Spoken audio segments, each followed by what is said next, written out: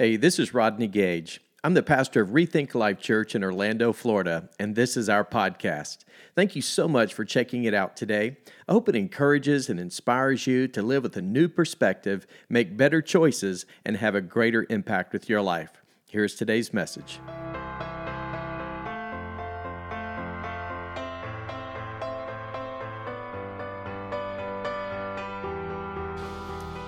Well, as Michelle just stated, we are beginning a brand new series today, and man, I'm excited about it. I can't think of a greater, more timely, or appropriate theme that we're going to be talking about starting today. In light of the fact that we're in 21 days of prayer, and also we are getting ready, students, whether you like it or not, your first full week of school is starting tomorrow morning. So, wow, that went over like a lead balloon, just like I thought it would. Nobody's excited about school. Anybody excited about school? Are the parents excited about school? Man alive, school is back. That means schedules and routines and new things that are happening in our lives. But hey, this is going to be an exciting fall season of ministry at Rethink Life, and so much going on. And life groups getting ready to happen. And I mentioned last weekend as we put really just a spotlight on our student ministry. And I don't know about you, but if you were here last week, man, my heart was so blessed and challenged and inspired by our students, the next generation, what we're calling Generation Now, that God is using. And we mentioned last week, as we heard from them and ways that we can kind of stand and support them and help them. And that, of course, is raising up people who have a heart for the next generation, who want to be a part of that process. We're kicking, or I should say relaunching, if you will, our student cafe that's going to be happening. And for those of you who don't know, that simply means our middle school and our high school students are going to be gathering again starting on the 27th of this month. And we're going to be in a new location. And so we're going to be actually meeting just behind where I'm standing over here in a special room that has been reserved for us. And I mentioned last week a book, and it's the relaunch of a book, a revised, expanded edition called Why Your Kids Do What They Do, Responding to the Driving Forces Behind Your Teen's Behavior. And I just want to say, if you have a preteen or teen, I really want to encourage you to get a copy of this book. And last week we had the workbooks, but no one could find them, so we have them back. So they are also available. It's a great tool if you want to get together with a group of parents and maybe form a life group and work through this together. We just finished the master class as well that has kind of a kickstart for conversations for a small group gathering. And all of the proceeds, 100% of them, are going to help go towards the expenses of the fees that are involved with the school on underwriting the cost for our student cafe. So let's go buy them up so we can help underwrite some of those expenses for our students, because we want to provide a place where they can go together and receive help and hope and encouragement and support from one another. Well, I don't know about you, but I didn't wear it today, but I love my Apple Watch. How many of you have an Apple Watch? Just out of curiosity, you have an Apple Watch, and I know for those of you that are Android people, you're anti-Apple everything. But anyway, for all of the Apple people, in fact, my son-in-law actually gave me his Generation 1 Apple Watch, and I still wear it, and I use it to run so I can track everything.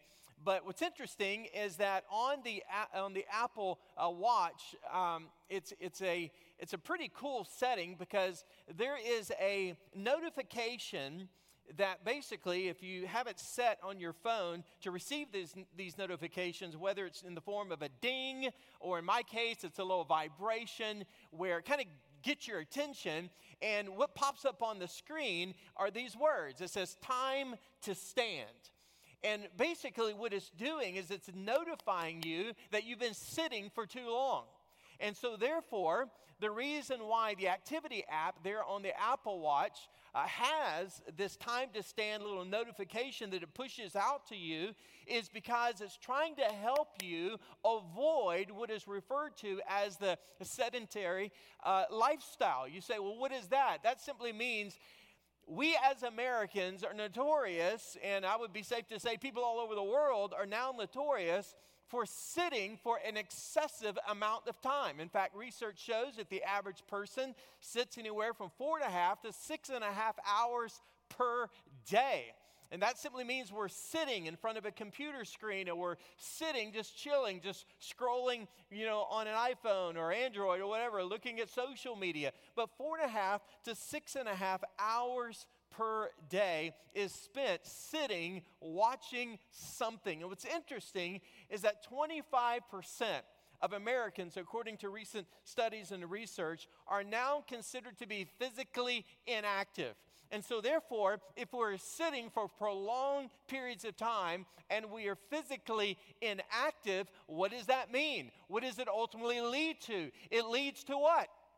Poor health, right? Poor health. Well, I thought to myself, man alive, if it leads to poor health physically, then what does that mean to our lives spiritually? What happens if we're sitting too long? What happens if, for whatever reason, we are not taking care of ourselves spiritually? What happens if we are diverted in terms of our time, our devotion, our attention to other things that is causing us to grow spiritually in a sense of poor health? In other words, where we are not where we could be or should be in our spiritual lives. And I think with all of my heart, one of the most important things that we can do is to stand. And so what I want to encourage you to do is to take today's message and this entire series that we're doing for the rest of the month as your notification, okay? This is your notification to remind you that it is time to stand. You say, what are we standing for? Let me tell you the reason why it is time to stand. Because we are in a war. I'm telling you, we are in an all-out war, and it is a war for our worship.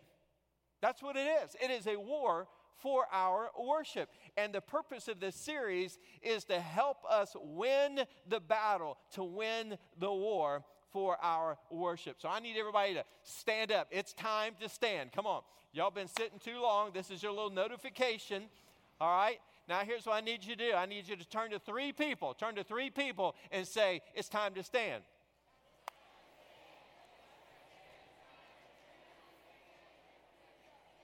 All right, y'all can sit back down. This is the most exercise some of y'all had all week. Been sitting too long. So we're going to do our spiritual aerobics today because it is time to stand. It is time to win the war for our worship. You know, it's interesting. I was reading the other day in the book of 1 Chronicles, and there's this transition season and period that takes place with King David. And many of you may know that King David was the one who had the dream, the vision for building the temple one day for the Lord. And so he gathered, he organized, the people and the resources and the materials and everything that it required to help build the temple. But up until this time, there was something known as the tabernacle. And it was that portable church, if you will, that met in a tent, the gathering of the God's people that would come together. And it was the place where God resided there in the tabernacle. And people would go and they would worship. But here's the thing, in this season of transition, now King David was getting ready to basically put the baton, if you will, in the hand of his son Solomon, who would ultimately build the temple for the Lord. But here's what's interesting is that during the season in 1 Chronicles 23, verses 30, it talked about the priests and it talked about the Levites.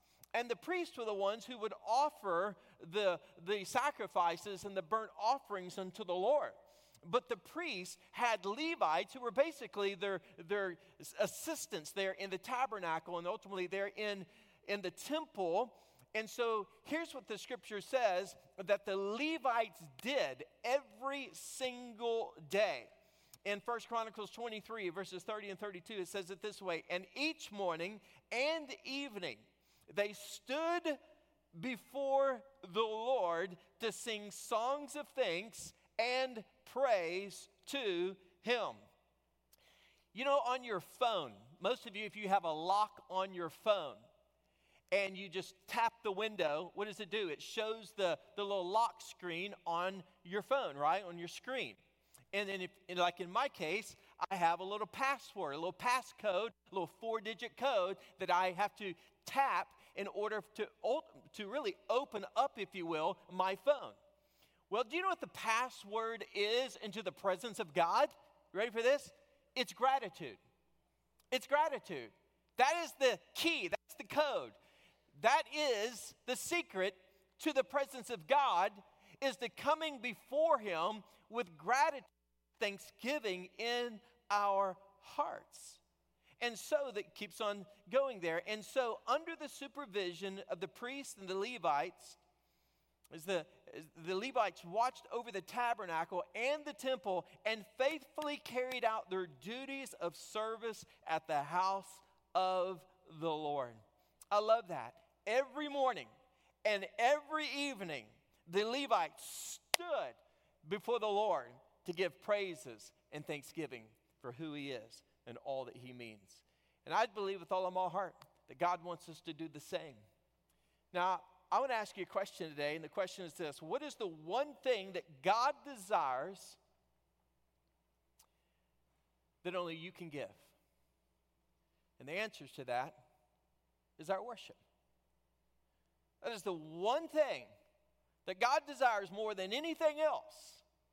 And it's the one thing that only you can give. And it's our worship. And I think for many of us, we have a misunderstanding of what worship is all about, and that's why we're doing this series. And we're going to unpack it. And why is it so important? Well, there are a lot of reasons why worship is important, but there are two specific things that we're going to talk about for a few moments. And the first is this, and if you're taking notes, I'd encourage you to jot these things down, or if you have our app, you can just follow along. The notes are there in the app. But the first is this: there is a war for our worship. There is a war for our worship. And it's interesting because Jesus even gave the people the warning in John chapter 4, verse 24. He said, there is coming a day when God will be looking for true worshipers, those with sincere hearts who will worship Him in spirit and in truth. Well, let me just share something with you. That coming day is already here. And what we got to realize is that God, now more than ever, He wants us to worship Him as true worshipers with sincere hearts, in spirit and in truth. So today, here's the thing we need to realize. We are in a war for our worship, and the reason why is because everywhere we look, everywhere we turn, whether it's through social media or the media itself, or just in the places that we see, the places that we go, and the people who we're around, the things that we're exposed to, at the end of the day, we are fighting a battle. And it is a battle between good and it is a battle between evil. It is a battle between truth and it is a battle between lies. And the enemy wants nothing more than to win ultimately that battle. And the reason why is because he wants to win the war for your worship. And so you may say, well, when did all this start? I mean, is this kind of like a post-COVID thing? I mean, is this kind of like just all accelerated since COVID with all the craziness that's happened, it seems like, in the last couple of years? No. The war for our worship began literally since the beginning of time. And what's interesting is that in Isaiah chapter 14, there are some things that we need to understand just how this war began. And the war began ultimately in heaven. You say, really? How did that occur? Well, let me tell you how it occurred.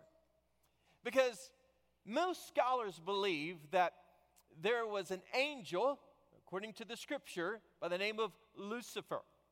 Lucifer had a job, and he was appointed to be the worship leader in all of heaven. And one of his tasks as a worship leader was to lead, if you will, to orchestrate worship with all of the other angels in heaven to give praise and to give glory and to worship God, our Creator. And somewhere, somehow, in fact, Scripture even says that Lucifer was the most beautiful of all angelic beings. But through it all, somehow, darkness began to creep into the heart of Lucifer, known as Satan. And so much so that he began to desire what God wants from all of us, and that is our fixed attention, our devotion, our worship upon him for who he is. Satan began to become jealous. Satan began to desire, and that growing desire became evident where pride began to fill his heart. And so therefore, God ultimately, the Scripture says, kicked the devil, kicked Lucifer out of heaven. And literally 1/3 of all of the angels whose hearts had been influenced and became darkened just like Lucifer. And what's interesting is that the Scripture says in in Isaiah 14, verses 13 through 14, here's what Lucifer said. For you said to yourself, I will ascend to heaven and set my throne above God's stars. I will preside on the mountain of God's far away in the north. I will climb to the highest heavens and be like the Most High. See, what creeped into his heart was a sense of pride. I will. He wanted to usurp, if you will, who God was and his authority, the glory that he deserved, and Lucifer wanted that for himself. And as a result, what does the Scripture say in Proverbs? Pride comes before what? A fall. And so, still to this day, we see it played out. We see it unfold. Where many people whose hearts become prideful. We become arrogant. We say, I don't need God in my life.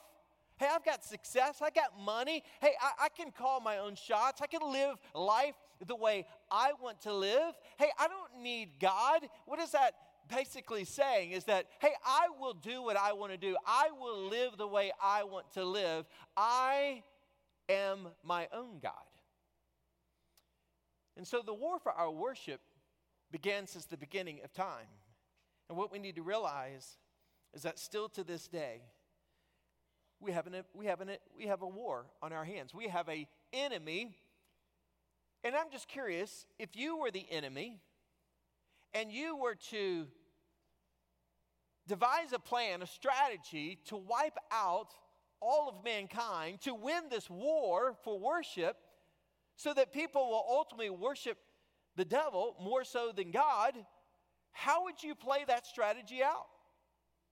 Well, you know what the enemy, our devil, our adversary has come up with in the form of a mission statement? Jesus gave it to us in John 10:10. He said what? He said the thief, the devil, has come to steal, kill, and destroy.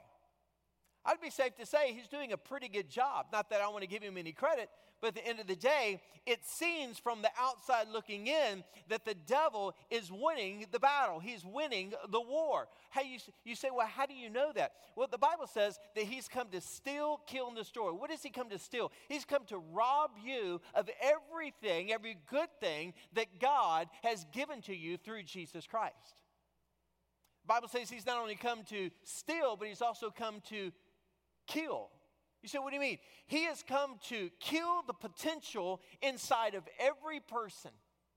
God has given you everything, your gifts, your abilities, your talents. Listen, he's given you everything you could possibly imagine. And not only does the enemy want to take that from you, but he wants to ultimately destroy it.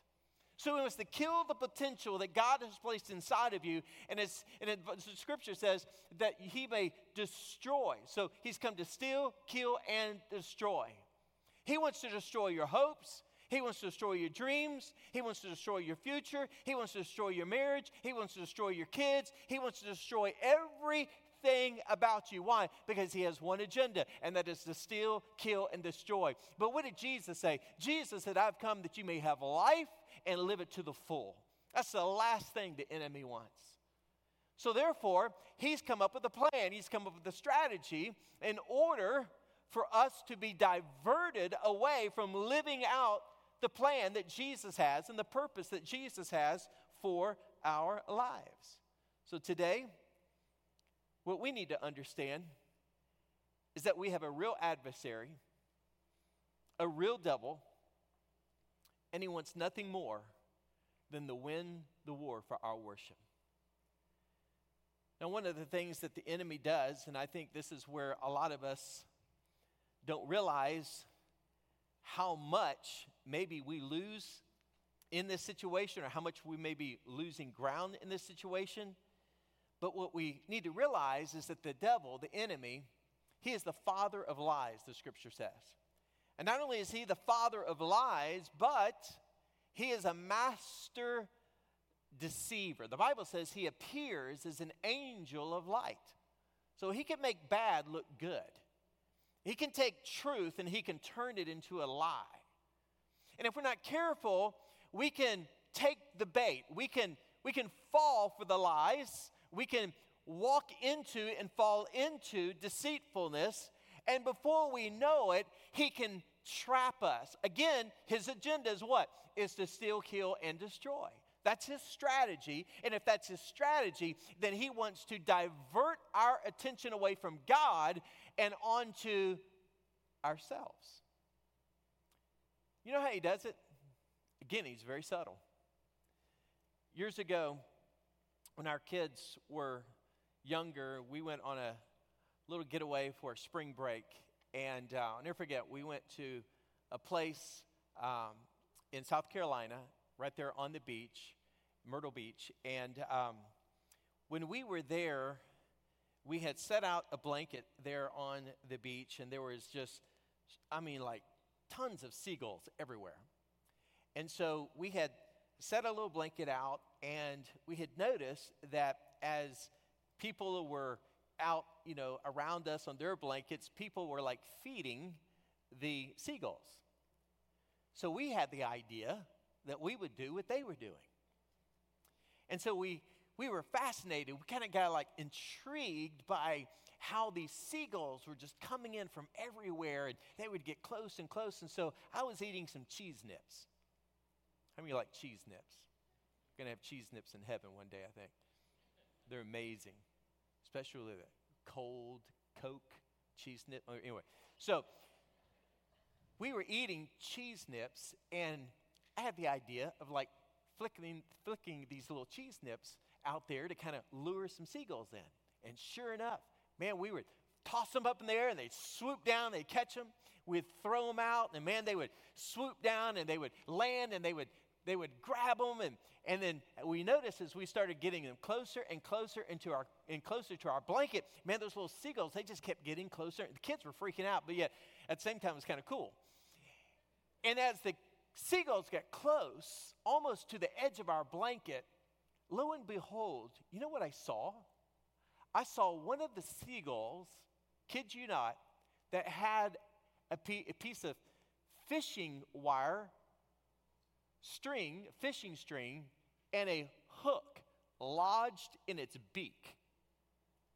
And I thought to myself, wow, man, what a picture of so many people, even Christians, who have taken the bait of Satan, who literally have been lured into a subtle strategy where the devil just kind of like throws out a little temptation, throws out a little distraction, throws out a little diversion. And what is his strategy?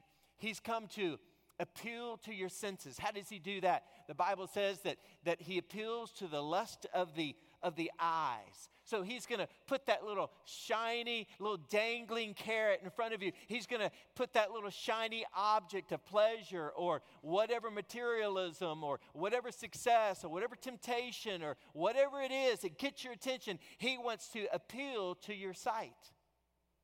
And not only that, the Bible says he wants to appeal to the lust of your flesh. So he appeals to the lust of the eyes, and then it's the appeal to the lust of the flesh. In other words, whatever is tempting us, whatever we desire, whatever we crave, whatever it is that we want, we take. And then it says that he also appeals to the senses of our pride of life. In other words, once we get success, once we get what we want, once we have what it is that we desire, then what happens? Then we develop this sense of pride once again that, hey, I've arrived, I've obtained all of these things, and as a result, I don't need God anymore. And that's exactly what happens with so many people. And the sad thing is that sometimes it's not even through those type of things, but sometimes it's even just through the activities and the busyness of life that he gets us distracted. And once again, we take the bait of Satan. You know what I believe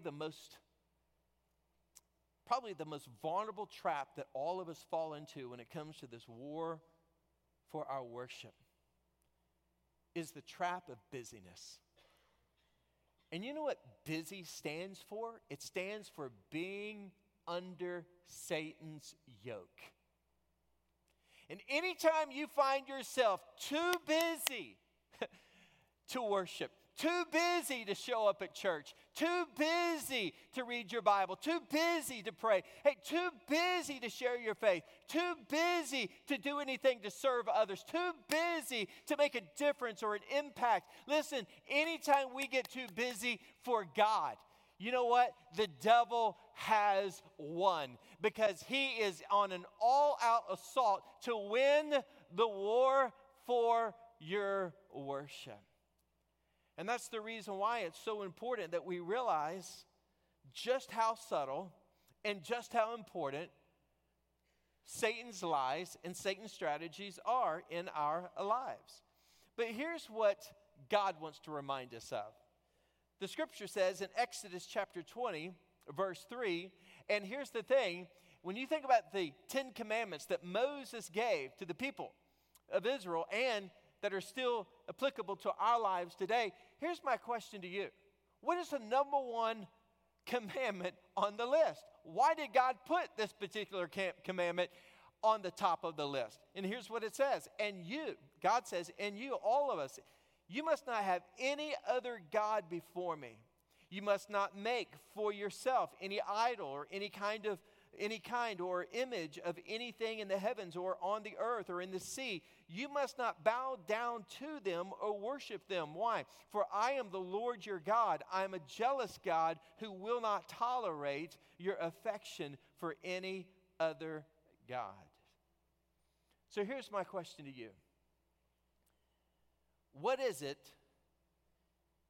that you value most in your life?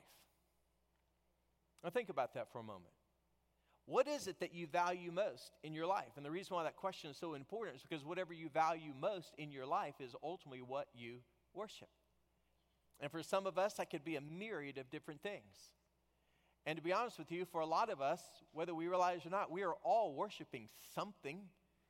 We may not see it as worship, but anything that we put before God, anything that gets our attention, anything that we value or we prioritize over our relationship with God becomes an idol in our lives. Why? Because that thing, whatever that is ultimately taking precedence in our lives before God. And God wants our worship. He wants our devotion. He wants more than anything our complete attention upon Him. So what is worship? Worship is giving my heart, my attention, my priority to something or someone above Him.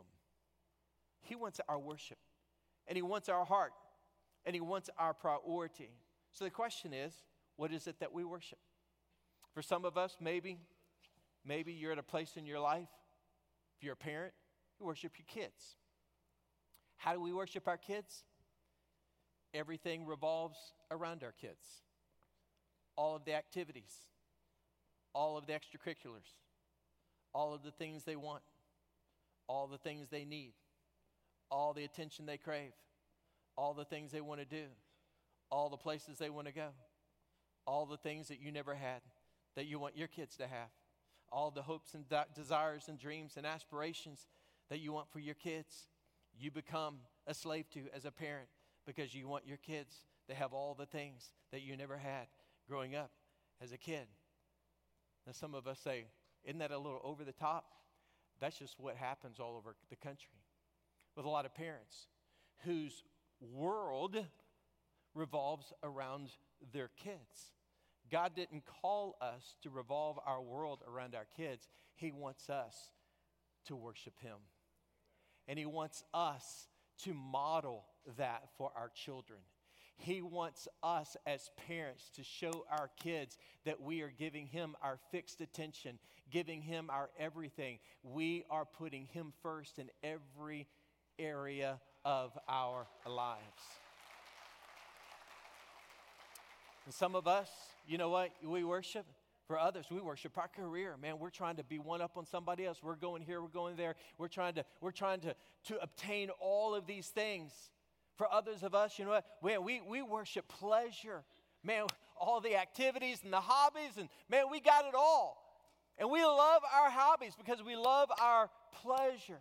You know, for a lot of us, man, we're getting ready to crank up football season. I mean, there is nothing greater than just chilling and just watching Sports Center every, did y'all get that? Sports Center? Anyway, but some of us, we love our football. We love our sports. Again, we love the activities. For some of us, it is social media. You know, how many likes did I get today? Oh, just see so-and-so commented on my last post. It's all about me. Social media. So at the end of the day, what are we worshiping? Who are we worshiping? Why are we worshiping it? Why does it even matter? Because at the end of the day, there is an all-out war for our worship.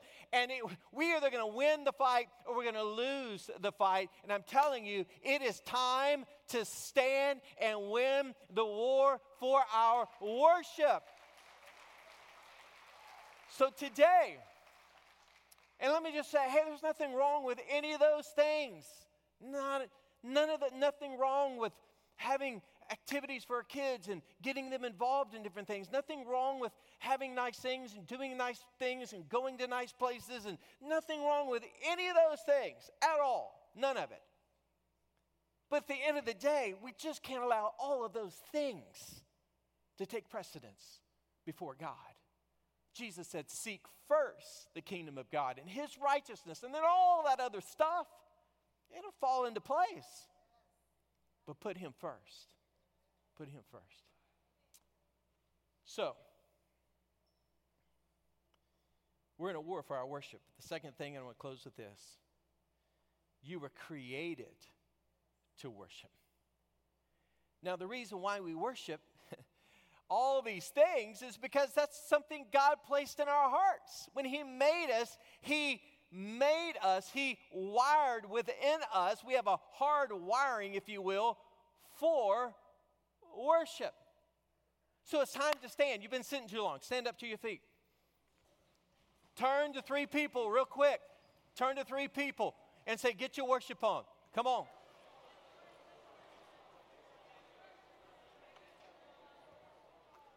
All right, y'all can be seated. All right. I got to start landing the plane. In other words, hey, there's a storm brewing, and I got to circle the airport until they give me clearance to land. And they already giving me clearance to land, so I'm getting ready to land the plane, so listen carefully.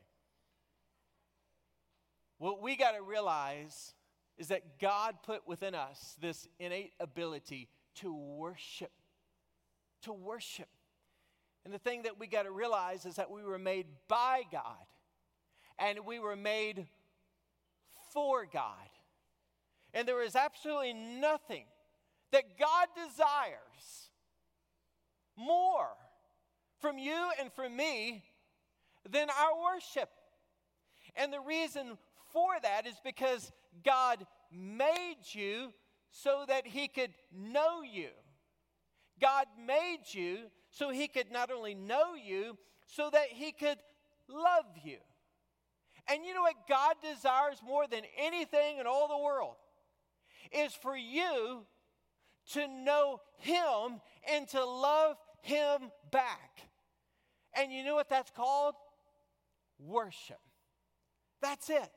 It is to know God and to love Him back. Just the same way that He longs to know us and to extend and to express and to show His love toward us. So here's a question. Who is God to you? And what has God done for you? That's a huge question.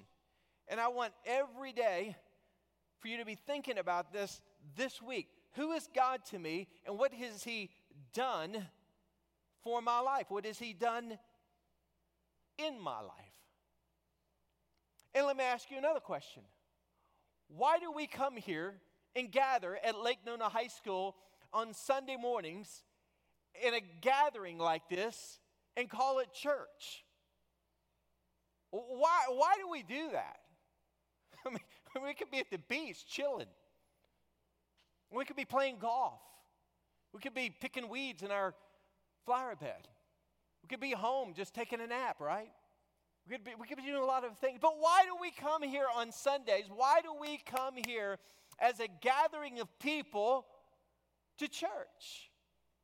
I need to answer this question because this is a huge question. I'm convinced that a lot of people, I'll even go out on a limb and say most Christians don't even know why they go to church.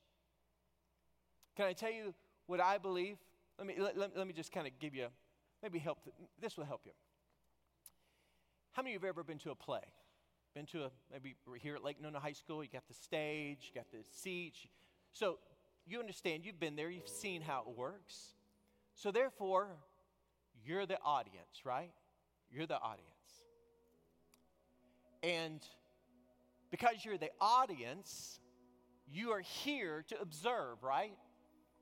But the stage usually has people on the stage, and maybe it's a person on the stage. Maybe in my case today, I'm the preacher, right? So therefore, the people on the stage, whether it's a play, drama, whatever it is, so you have the performers on the stage, and the people here on the stage are performing for the audience that is there to receive everything that the people on the stage is presenting to the audience, right? And so again, you're the audience. The people on the stage, they're the performers. How many of you say, yeah, that I get it. It's pretty obvious. We're in a performing arts center. It's what this is made for. You got a seating capacity here filled with seats. And so how many of you agree with that? Okay, a few of you. All right. I think what happens is a lot of people have this mindset that I go to church and I am the audience and the worship team, the band, the people, the preacher, they are the performers. And one of the reasons why there's so many what I call church hoppers and shoppers is because people get tired of one performance and they go to another place to kind of check out a new performance. And once they get a little tired of that performance, then they go to another place to check out their performance because they got something cool over there. And people just go from this place to that place and they just kind of rate. I'll give that one 5 stars, and, I'll give a good Google review on those people and how they perform over there. And so, again, you're the audience. The people on the stage, they are the performers. The preacher is the performer, right? Well, we're going to go Taylor Swift. We're going to shake it off. Shake it off. You haven't heard that song? All right, I just lost my man card. But anyway, we're going to shake off that mindset and that mentality because that has nothing to do with worship. What you've got to understand is that the reason why we come together here at Lake Nona High School is for one reason and one reason only. I am not the performer. You are not the audience. You are the worshipers. I am the worshiper. And we are here to worship an audience of one person, and his name is Jesus. He is the King of Kings, and he is the Lord of Lords. And I'm telling you, it is so vitally important that we understand, that we shake off the old mindset and mentality. That, listen, when we do that, it changes the way we see and understand how we worship. Because, listen, it is all for Jesus. It is about Jesus. Everything we do is an expression to express our love, our devotion, and our adoration for who Jesus is and what he has done for us. That's why in Romans 12, verse 1, if you want to know what worship is all about, here's what Paul said. I urge you, brothers and sisters, in view of God's mercy. You want to ask the question, what has God done for me? In view of God's mercy, he died on a cross for your sin and for my sin. For the sins of all humanity, past, present, and future. He died for our sins so that we wouldn't have to suffer the pain and the consequences and the ultimate price and penalty for sin, which is eternal separation from God in a place called hell. That's why Jesus died on the cross. And he placed himself, he went into a tomb and literally came up out of the grave to conquer death, hell, and the grave. So that we could be fully alive, so that our sin could be forgiven, so that we could have renewed hope and a new life and a new purpose, to have a new destiny for a place called heaven, an eternal home that awaits us, that Jesus is now preparing for us. In view of God's mercy, we offer our bodies as a living sacrifice, holy and pleasing to God. This is our spiritual act of worship. In Eugene Peterson's message, it says it this way. So here's what I want you to do. God helping you. Take your everyday, ordinary life. You're sleeping, you're eating, you're going to work and walking around, and place it before God as an offering. Embracing what God does for you is the best thing you can do for him. So what is worship all about? Worship is my response to God's love. It is my response. It's how I react. It is how I live. It is my response. I am placing my life on the altar and I'm offering it as a sacrifice of praise to him. In view of his mercy, in light of who he is, in light of what he has done, I'm surrendering my all to him. And what is worship? It's my response to God's love, and it's giving back to God. What do we give to God who has everything? What do we give to God who is the creator and maker of all things? What do we give him? Listen to me. We give him our heart. We give him our full devotion. We give him our life. We give him everything. And you know what? How do we do that? How do we give him our all?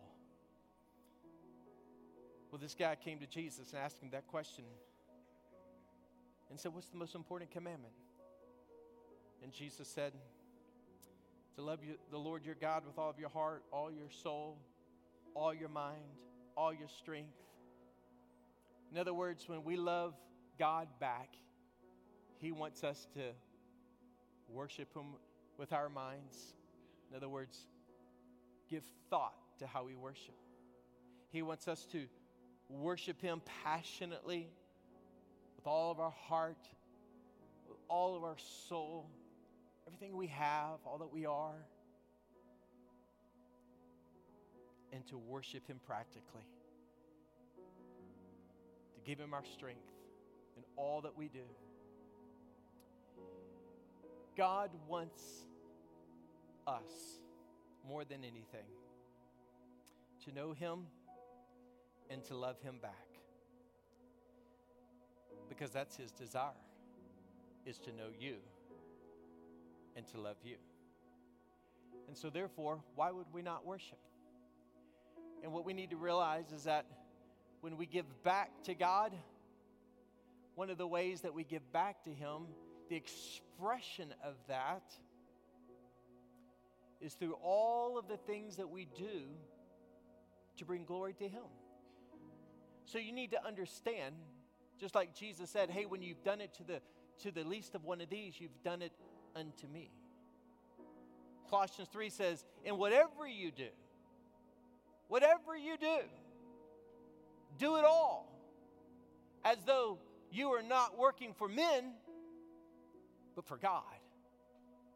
So today you need to realize that when you pulled into the parking lot, you came in as a worshiper. The people out in the parking lot with the yellow shirts, the parking team, they're worshiping God as a parking team. The people in the Life Kids right now, they are worshiping God by giving of their time and their talents to sow into the next generation. They're not babysitting so you can be in here to enjoy the performance. They are worshiping God by sowing the hope of Jesus to the next generation.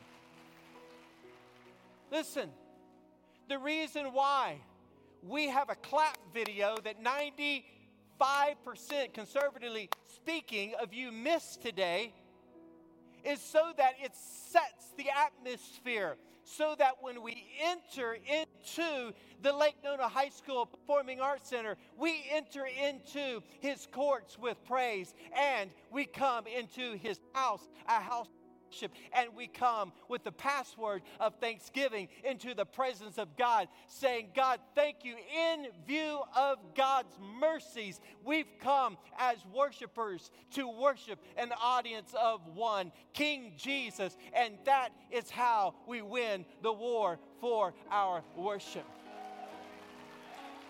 So, ladies and gentlemen, it's time to shake off the old mindset. Man, listen to some Taylor Swift today. Shake it off. Shake it off. Get off of the old way of thinking about worship. This is not the performance. You are not the audience. You are the worshiper. And we are here to worship King Jesus. And it's time to stand so we can win the war for our worship. Come on, somebody. Let's all stand.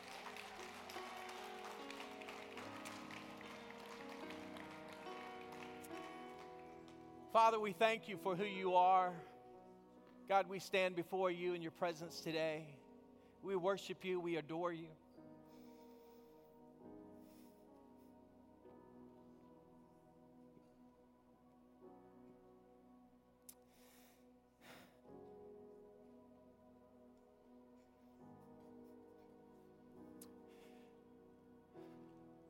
God, forgive us. God, forgive us for chasing after the stuff of this world. God, forgive us for taking the bait of Satan.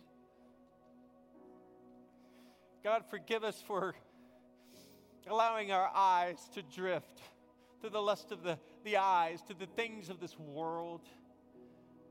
God, forgive us for craving through the lust of the flesh all the stuff that our culture, God, that is so twisted and perverted and so sick, God, that we, for whatever reason, seem to want. That's so empty and hollow and shameful.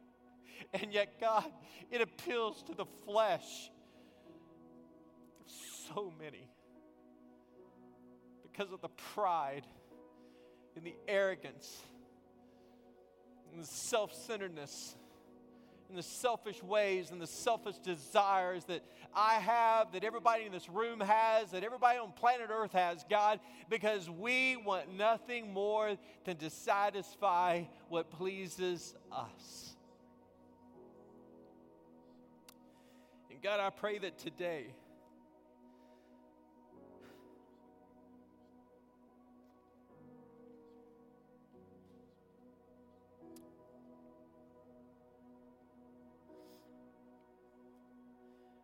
God, we'd shift our perspective away from just showing up, coming in nonchalantly with an attitude of, wonder what they got today, wonder what he's going to speak on today, wonder how long the service is going to be today. Wonder what they're going to ask us to do today.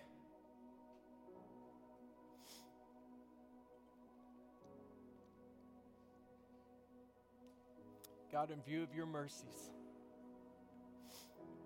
God, today, forgive us. And more than anything, we want to offer ourselves. Lord, today we bring the sacrifices of praise. We enter into your courts with thanksgiving. Lord, we come and we say, thank you. Thank you that you are the initiator and we are the responders. We're here to worship you in spirit and in truth. So, Father, thank you for your word. Thank you that it's sharper than a two-edged sword. Thank you that it pierces the hearts of us. Lord, it corrects us when we get off track. It shows us the way so we can get back on track. And so, Father, I pray that today that we'll make some adjustments. We'll reorganize some things in our schedules to put you first. And Lord, everything we do, may we do as an act of worship. As we take our kids to soccer practice, may we worship you with songs of praise in the car. As we take our kids to school, may we put your word into their hearts and into their minds on the way to school. Lord, tomorrow morning at 6 a.m., I pray that we'll take just a few minutes to prioritize our time with you. Father, I pray as we go to work tomorrow, Lord, whether we work from home or go into the office, Lord, I pray that we would not do our work to please people, but we will work as a way of worshiping you, King Jesus, as an audience of one. Father, I pray that you would visit among us, that your presence and your power, Lord, would be very real and very evident. Lord, that you would allow us to have some conversations about what we need to say no to and what we need to say yes to. I pray that today in Jesus' name, that Father, whatever distractions that the enemy is using to get us busy, that's taking our priority and our focus and our fixed attention away from you, Lord, we would say no to those things so that we can say yes to you, Jesus. And Father, if there are those in here in this place who have never put their faith in Jesus, they don't know you as Lord, I just want to invite those of you here today. Again, you were made so that God can know you. He could have a relationship with you. And there's nothing more he desires than for you to know him and to love him back. In light of his mercies, in light of what he's done for you and for me, through the cross and paying the ultimate price for your sin, he If you don't know where you stand with the Lord today, would you make him the Lord of your life? Would you pray this prayer in your heart? Just say, Dear God, I confess to you that I'm a sinner. I turn from my sin. And Jesus, today, I invite you into my life to forgive me and to save me. Thank you, Jesus, for saving my soul today. If you prayed that prayer just then and in your heart, you meant business, would you let me know by just raising up your hand high all over this place today? Say, count me in, count me in. I just prayed that prayer. It's awesome. Anybody else? Anybody else? It's wonderful. Thank you. God bless you.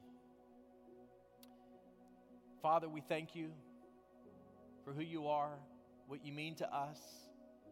And so today, we just want to say, in light of your mercies, we worship you in spirit and truth. And today, we walk out of here with an attitude of praise and worship and thanksgiving on our lips. And may we worship you with all of our heart, all of our soul, our mind, and our strength. May we live a lifestyle of worship. From this day moving forward, may we stand firm so we can win the war for our worship. For it is in Jesus' name, amen.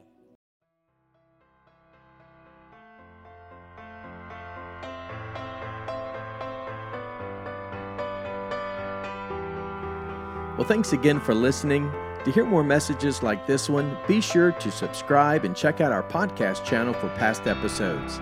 And if you like what you're hearing, it would mean a great deal to us if you would consider rating it and even sharing it with your friends. You can click on the share button, take a screenshot, and share it on your social stories, and be sure to tag us at Rethink Life Church. To learn more about our church, check out rethinklife.com. Until next time, hey, we love you and believe the best is yet to come in your life.